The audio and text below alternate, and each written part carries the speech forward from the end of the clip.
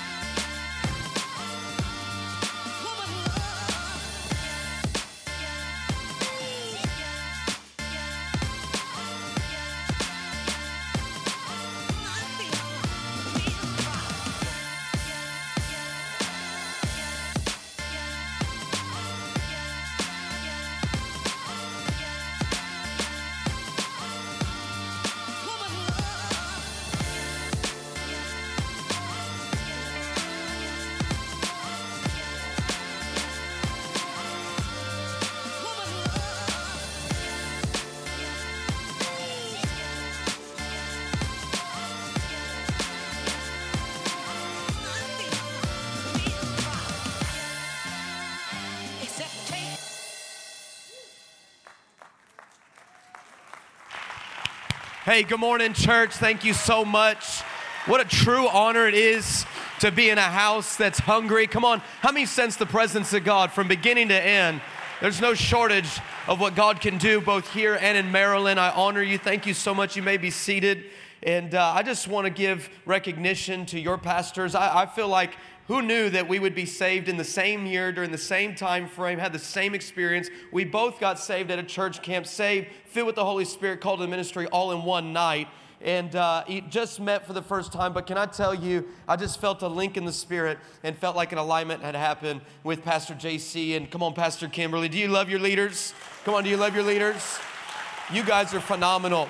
Can I just say this? You got a great team. Pastor David has been, we've been hanging out the last, I got in pretty jet lagged, and he was gracious to me last night. And then, of course, you've got a phenomenal leader in Pastor Ben. Come on, do you love Pastor Ben? That's not a big applause. Maybe you need to do better, Ben. No pressure. No, I'm kidding.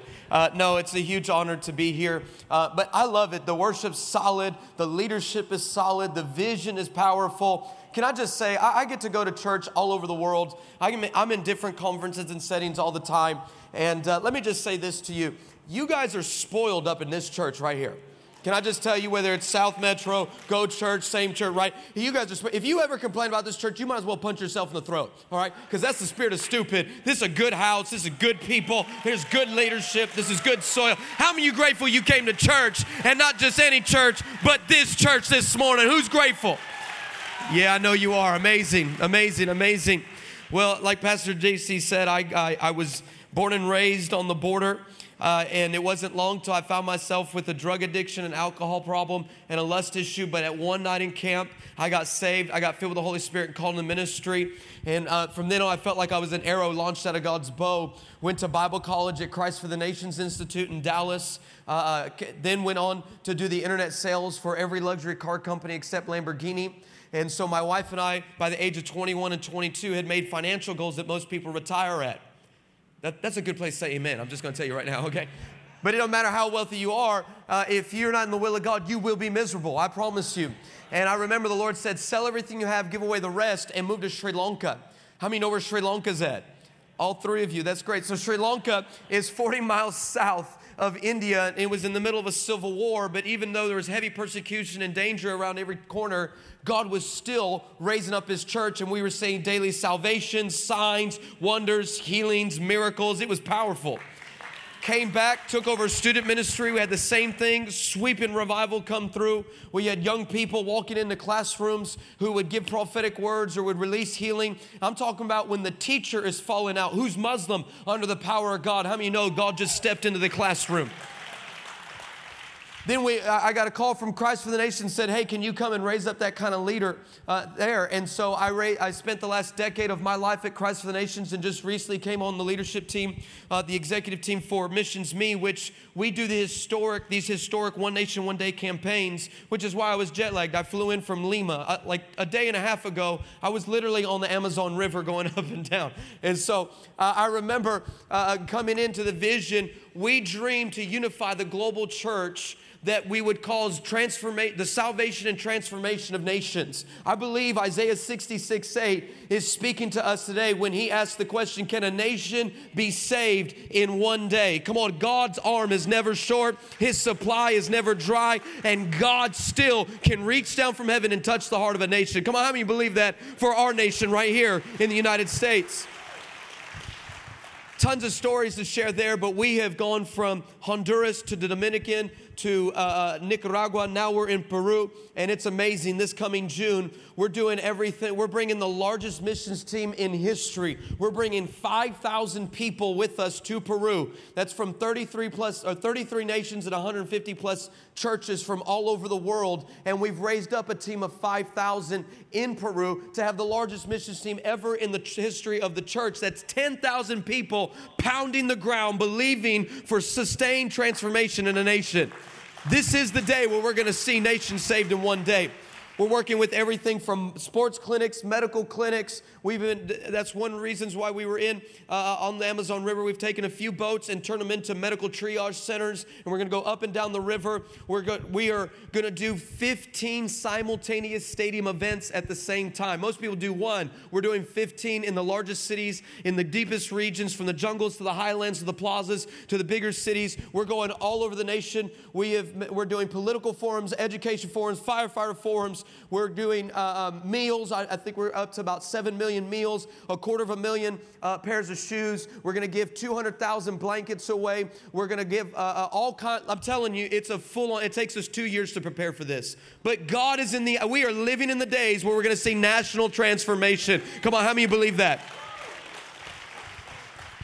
And we get to train this up, and that's my role. I am the executive director of Missions Me and Missions Me College, where we just raise and release people out all over the world. But I feel a stirring in my heart. I just told my wife this morning, I've been married for 15 years. We have 4 beautiful kids. Come on, that's Hispanic right there. Now, I'm just telling you right now, that's brown tendency right there. I'm brown and proud, all right? We start churches, not families. That's what we do, okay?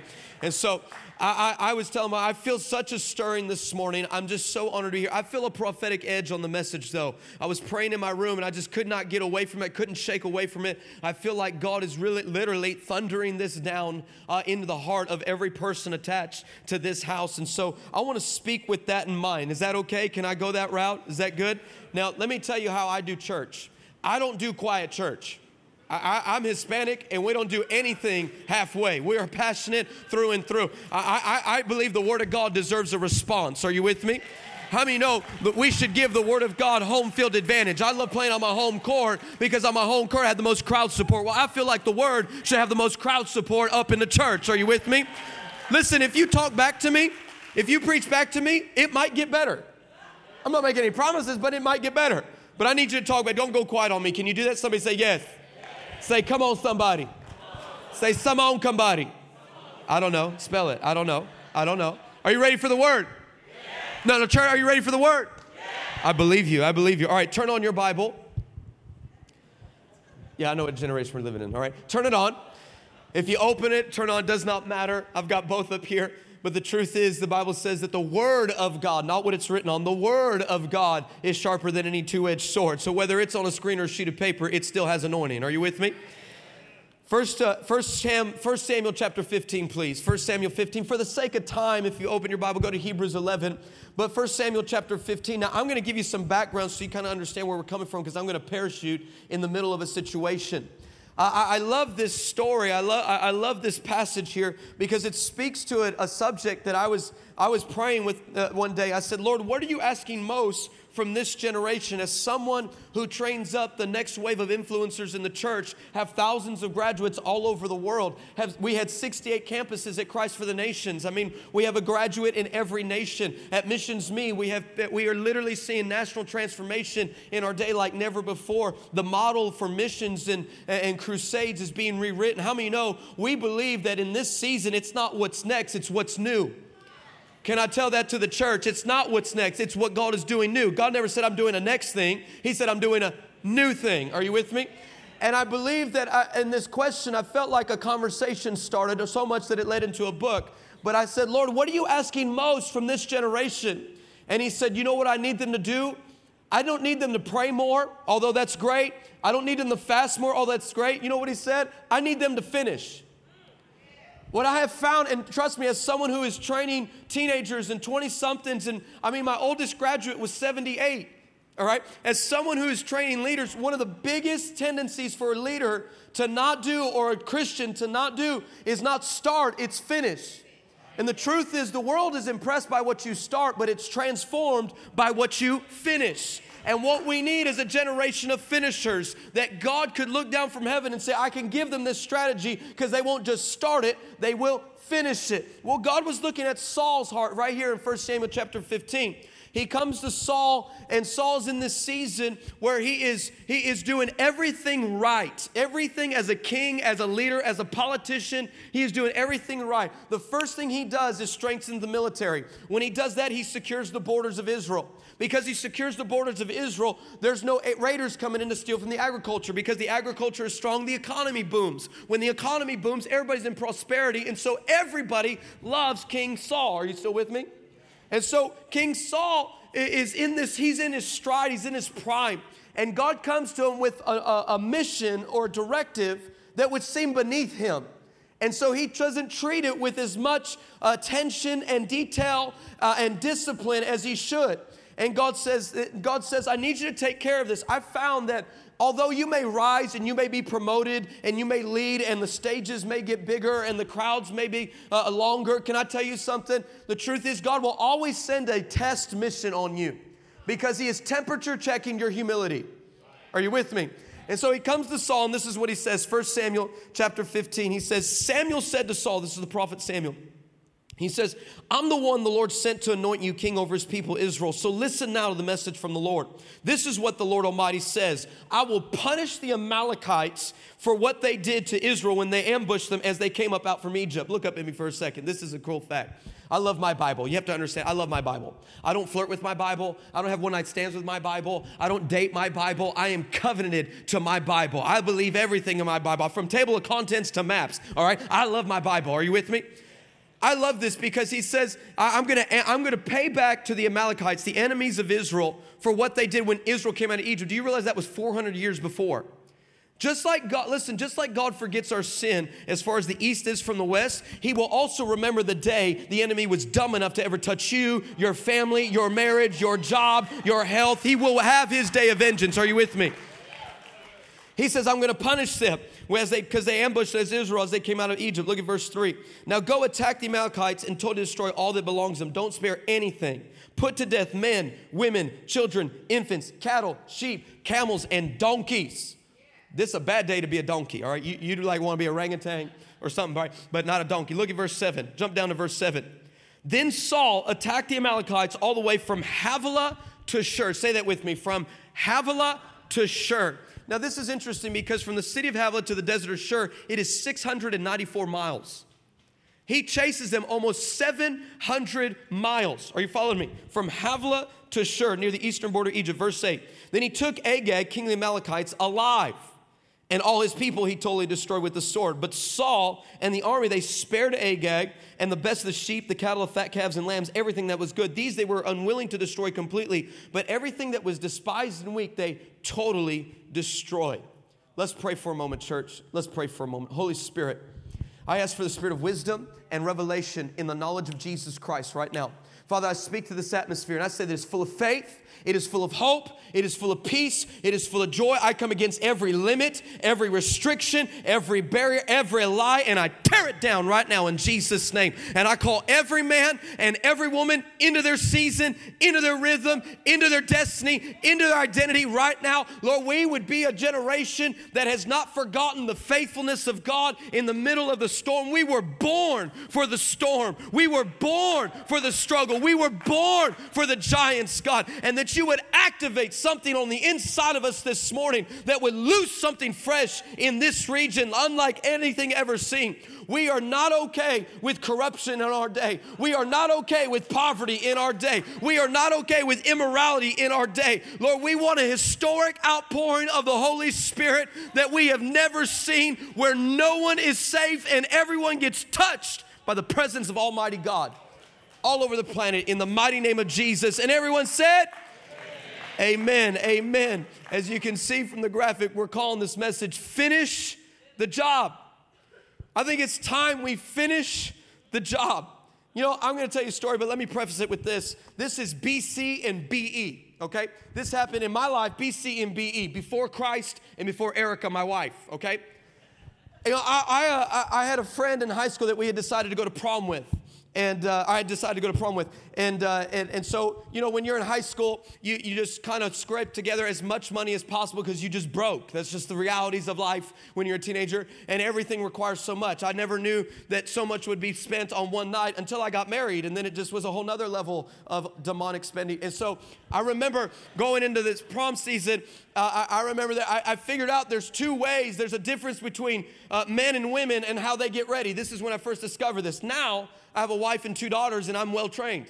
So I remember, like, for ladies, like, for you, you live in this vicious cycle called getting ready. Like, I understand now, knowing having a wife and 2 daughters, that when you go shopping, it's not that you have to find a dress. And it takes about 3 months of prayer, fasting, and intense intercession just to find the one dress. And then if you don't have the shoes, you got to buy the right shoes. And then if you don't have the right purse, you got to buy the right purse. And then if you don't have the right eyeshadow, you got to buy the right eyeshadow. And then if you don't have the right earrings, the jewelry, this is a vicious cycle you live in called getting ready. Like, men are a lot different. We just put on whatever doesn't smell bad, isn't wrinkled. Good to go. Come on, man, help me out. Good to go, right? That doesn't make us nasty, ladies. That makes us efficient, okay? So, you know, I had told Leslie, I said, hey, Leslie, I'm going to pick you up at 7:30. The dance starts at 7. I'll pick you up at 7:30. We're going to be fashionably late. She said, okay. Now, I don't know how it works out here in Georgia, but in Texas, where I'm from, you don't go straight to the dance. For me, because I came out the hood, you go to a couple parties first before you go to the dance. Like I said, BCBE. So I go to these parties, Pastor JC, and I get so drunk and high. 7 comes around, 7:30, 8, 8:30, 9, 9:30. I'm a hot mess, and I remember, Leslie. That's what I remember. So I call Leslie, drunk out of my mind. I call her and say, hey, girl, hey, listen, hey, I know we missed the dance, but there's still a couple parties. We turn up, you know what I'm saying? It'll be all right. And you want to go? And she says, no, thanks, bye. Boom, hangs up the phone on me. I totally stood up my prom date. Now, what's funny, look, every time I share this story, Pastor, every time I have people laugh, oh, the dress, oh, the shoes, oh, the purse. And it's, when I say I sent them, they all went like this. All the ladies especially, you just judging me right now? I thought she was a man of God. That's what I thought. Don't look at me like that. You know what you look like? That's what you look like to me right now, okay? Don't do that. Don't do that, all right? Listen, I may have stood up my prom date, but are you going to keep standing God up with the assignment He's put on your life? I may have been drunk out of my mind, but are you still drunk with insecurities and disqualifications, and that the lack of you don't have this, that, or the next thing is why you're not going to complete the things that God... Listen, can heaven consider you reliable? if you want to know, promotion comes only from one place, not from skill, not from gifting, not from your set mix, not from anything. It comes from one place, from heaven above. When God looks at your faithfulness in children's church, then he'll give you the children of a nation. God looks at your faithfulness worshiping in the front, then he might put you on the platform. God looks at your faithfulness in your job, and if you can pick up trash that is not your responsibility, he'll let you lead a company that is your responsibility. I'm telling you, promotion only comes to those that finish. He's not going to hand the destiny of a generation and the destiny of a nation to people who don't know how to finish. The truth is, can heaven look down in its war room and in all of its strategies, and as God is planning the new things he wants to release on the earth, is your name at the top of the list? Can I trust her or him? Listen, the truth is, you may be a soul and you may be a spirit and you are all those things, but the truth is you're a strategy with legs. You are a dream of God with passion, that with blood running through your veins, with all kinds of breath in your lungs, and your job is to release the goodness of God everywhere you go. Again, I may not have followed through with Leslie, but are you going to finish the assignment God has put on your life? It's time to finish the job. And if we're going to do that, I'm going to give you three things. Number one, partial obedience is still disobedience. I'm preaching to me this morning. Anyone else? Partial obedience is still disobedience. I remember, I'm Hispanic, and so anything we do to celebrate, anything we do to spend time, it's over food. Come on, anybody else? This is a good habit. And so after church, that's what we do. We go eat. And one of my favorite Mexican restaurants was right down the road, and I went with a friend. And of course, if you have kids, parents, you'll understand this. We take all of our kids. He has his family. I have my family. We go to sit down at this table. We're sitting down. They bring us the chips and salsa because that's how you know a good Mexican restaurant. Forget the food. If the salsa's good, it's going to be good Mexican food, right? And so we sit down, have some chips and salsa. Then they give us our drink order, and we order. Then we put in our food order. We're waiting for the hot food. And then the hot food comes out, and the hot food hits the table. It's always, come on parents, it's always at this time when your kids literally look down at you and go, hey, I got to go to the bathroom. You could have told me all before then, right? Anybody else just want to tell, hey, go in the seat, I'm hungry, right? And so that, hey, I got to go to the bathroom. This happened. Hey, I got to go to the bathroom. I'm like, fine, I'm going to score some points. Babe, don't worry about it. I got this, right? So I take my kids. We go to the restroom. They finish their business. We're walking back, and I'm passing the women's restroom. Kid you not, this is a true story. I'm passing the women's restroom, and in the restroom, I hear, no, please stop, it hurts. So I stop. I send my kids over, and I do what any man of God does in this situation. I put my ear to the door to see what was going on because I'm nosy. Come on, Marilyn, right? And so I put my ear to the door like this, and I hear, no, please stop, it hurts, stop. Because I'm thinking one or two things. Number one, either I don't want what they ordered. Yeah. Two, someone's getting tore up in this restroom. Then I hear, no, please. And then their mouth becomes, and then I hear slaps across the face like this. No, please stop, no, please. And I can hear it's a kid. And someone is beating a kid so hard that the next move, they threw this kid against the wall, and the picture standing next to me fell off the nail and broke on the floor. So I noticed that there's a couple of waiters and cooks looking at me as I'm looking at the door, and we just make eye contact, and we're having a conversation. I'm like, listen, we're going to go through this door. We're going to kill whoever's behind this door. All right, we're going to save a little kid today. That's what we're going to do. We're going to eat and save kids. That's what we're going to do. And I need you to back me up. And of course, you know what they did? They went right back to working, completely ignored what was going on. So now I'm mad. I'm like, that's it. Now I'm slapping all of y'all. When I get done here, it's you now, right? Then I notice a guy over here, and he's got his fork halfway to his mouth like this. And I look at him, and I'm looking at him like, hey, you go high, I go low. We're going to take this food out. Whatever's in here, we're going to take it out. And he goes right back to eating. I'm thinking, I'm slashing your tires as soon as in the name of Jesus, right? Make it spiritual. I'm telling you, now I'm very justice driven. If it's not right, I'm going to say something. If it's wrong, I'm going to say something. Are you with me? And so I remember I'm sitting there, and nobody's going to do anything, and then I keep hearing, please stop, please stop, it hurts. So I snap. I hit the door, bam, bam, bam, 3 times, and I said, hey, what's going on in here?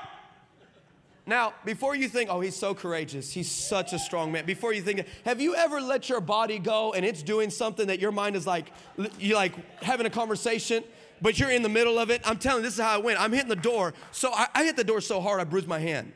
the rest of the week. I hit the door, bam, bam. In the middle of all that bam, let me tell you what was going on. What are you doing?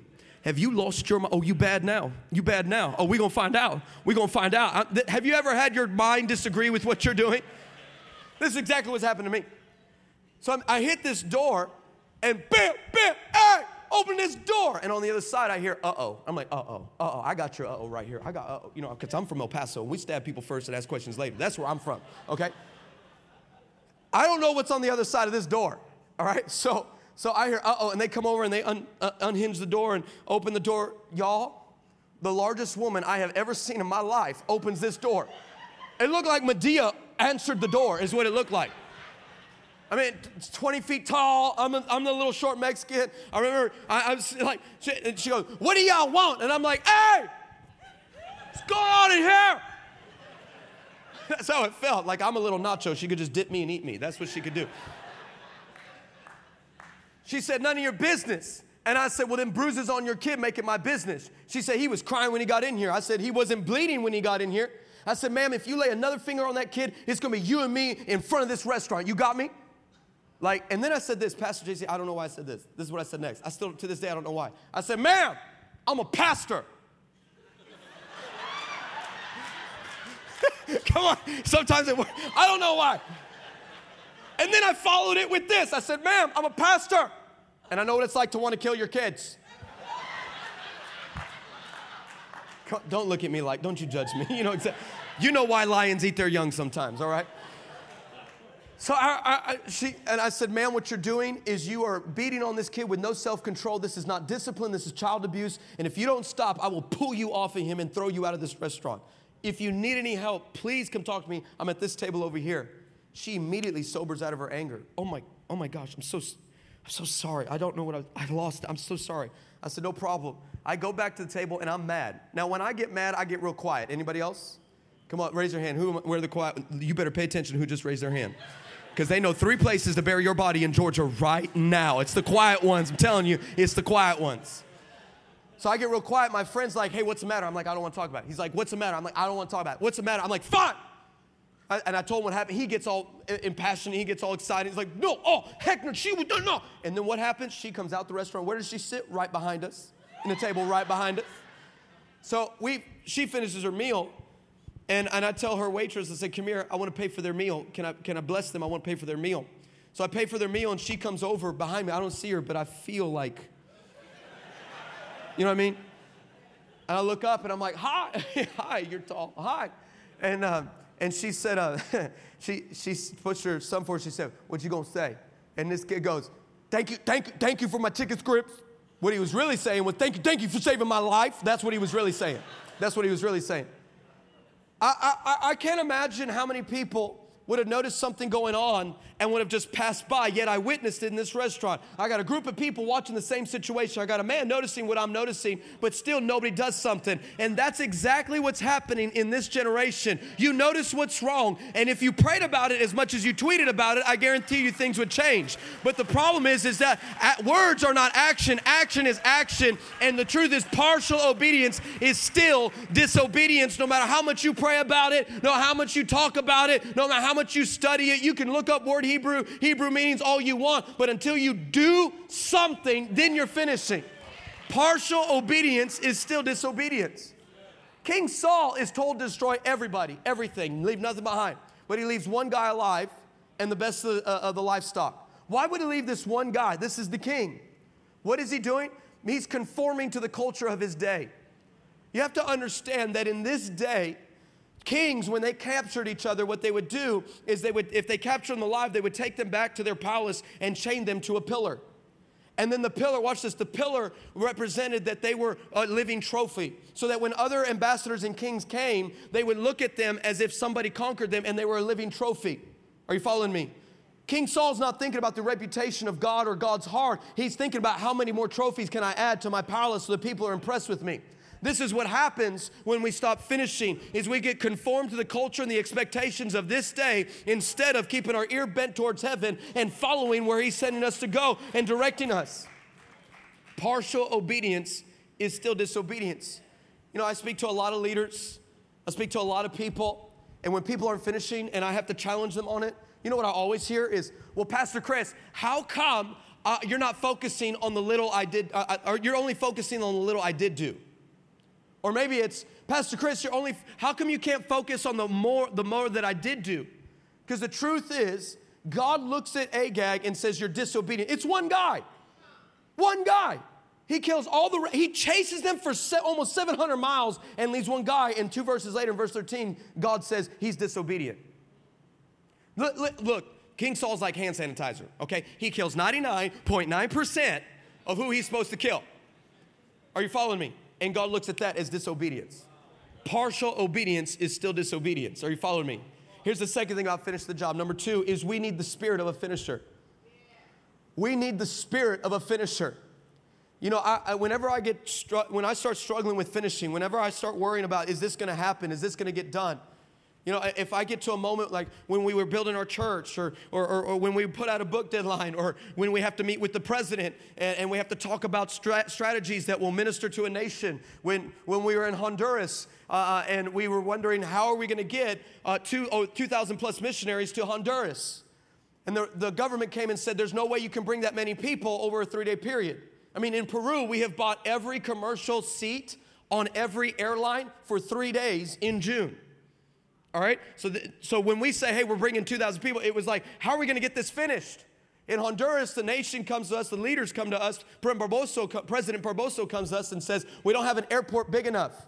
In fact, 747s don't land in our country. And we're like, that's the type of plane we need to transport all of these missionaries. We said, what would make that happen? They said, well, if you built a bigger airport, which means a bigger runway, we would be able to land 747s in our country. Well, we didn't have budget for that. We didn't have vision for that. We didn't have anything, but the need is there. So we're like, okay, well, let's build Honduras a bigger airport.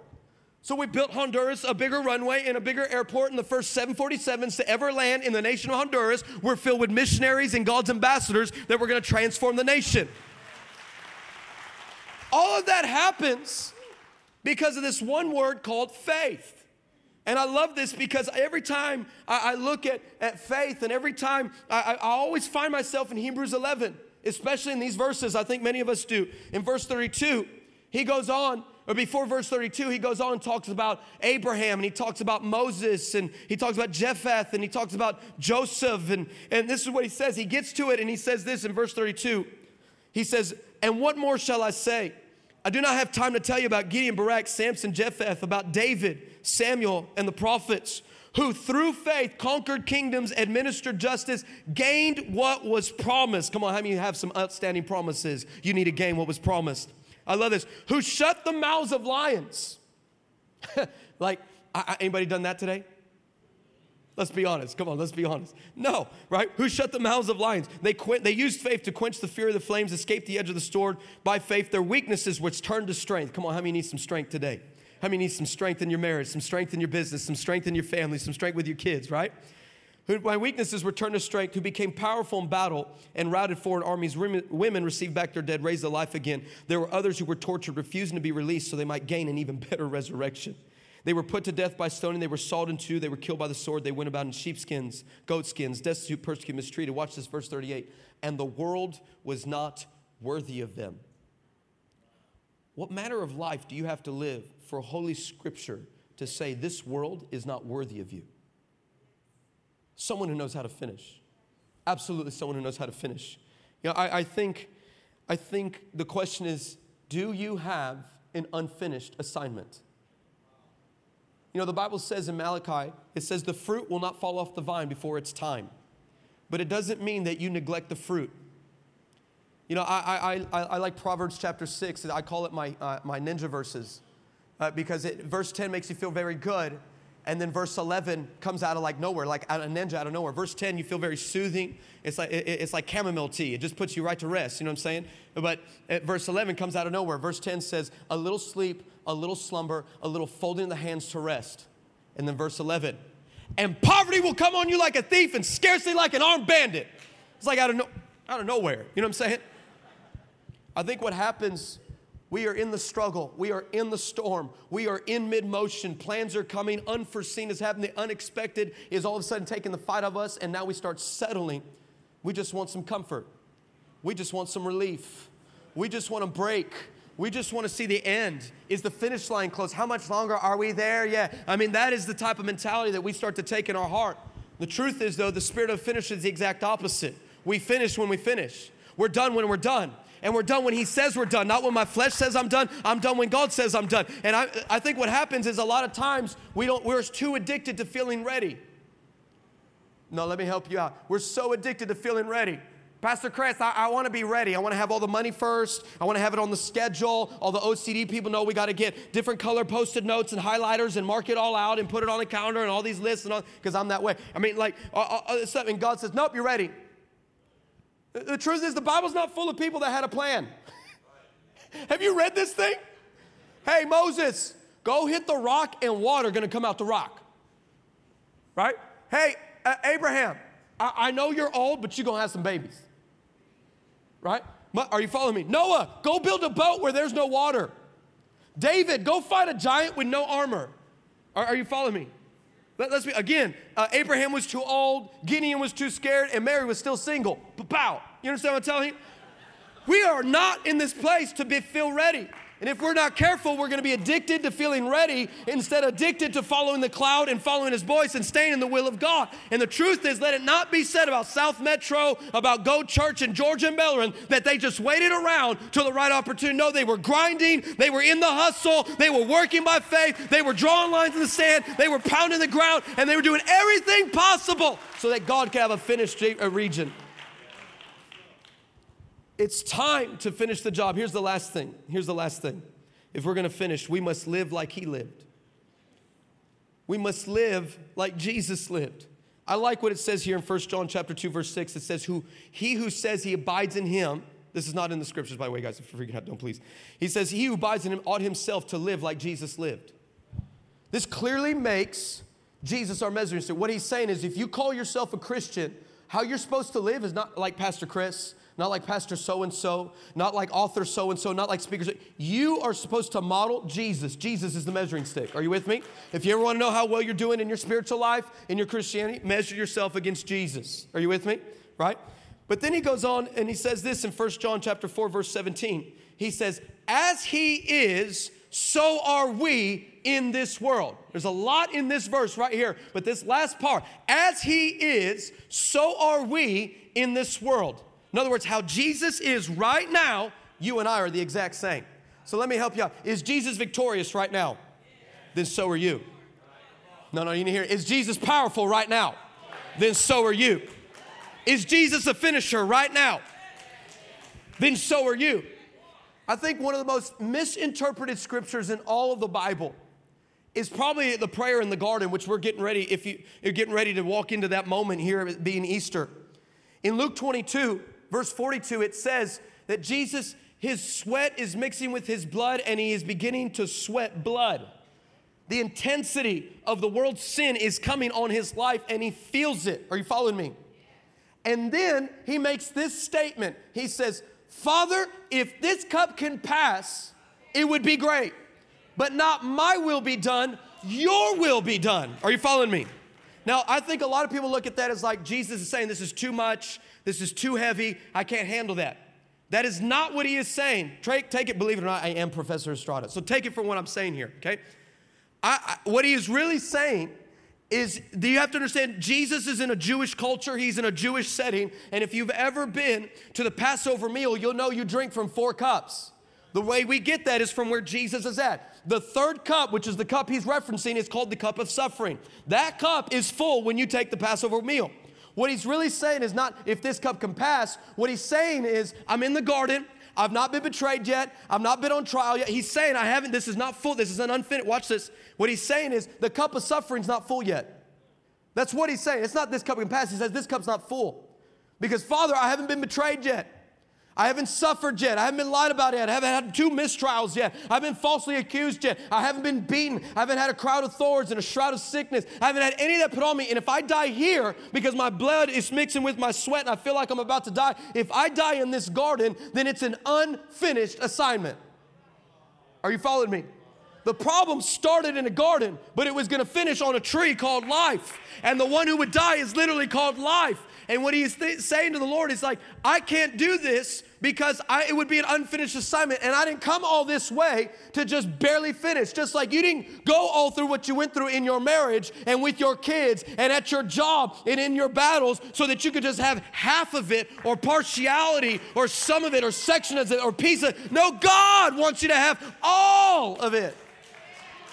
It's time to live like he lived. That's why it says, watch this, that's why it says, he is the author and the finisher of our faith. He is faithful to complete the things that he starts. And on the cross, that's why Jesus could say, it is.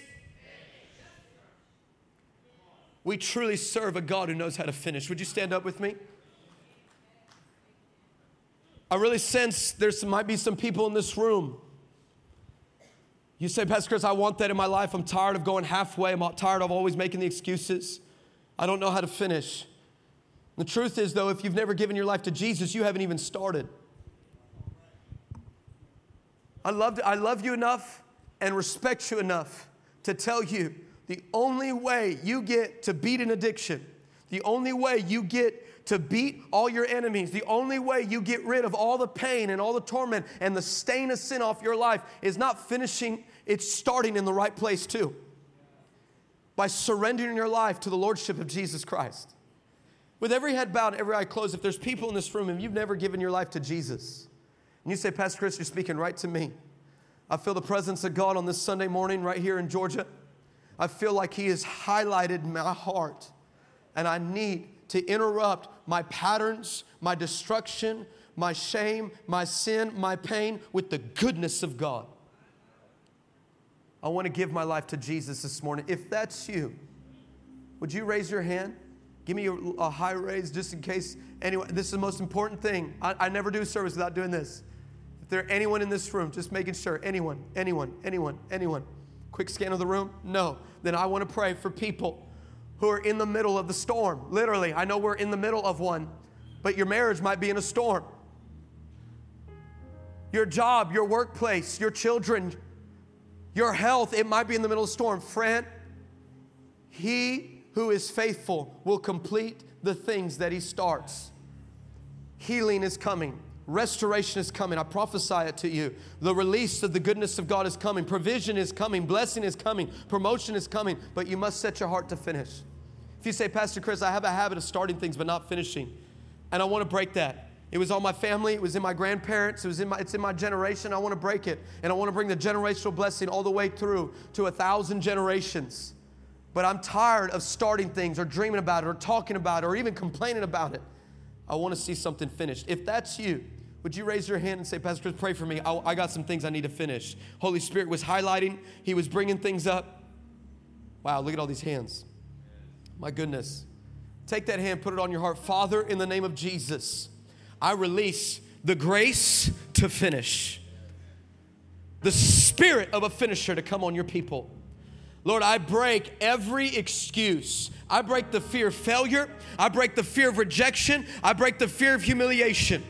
Lord, that they would not fear those things over what you have said, that they would honor you to the highest degree. Lord, I call them into completion. I call them into breakthrough. I call them into miracles. Lord, in Maryland, I say there's someone, you're not getting a divorce. You're going to finish the healing of your marriage. I say someone in Georgia, your healing's not done yet, but it will finish itself. I promise you, God has not changed his mind about you. He's not in love with a future version of you. He's in love with you right now. Father, I release the goodness of God on every man, on every woman, in the mighty name of Jesus. And everyone said, Amen.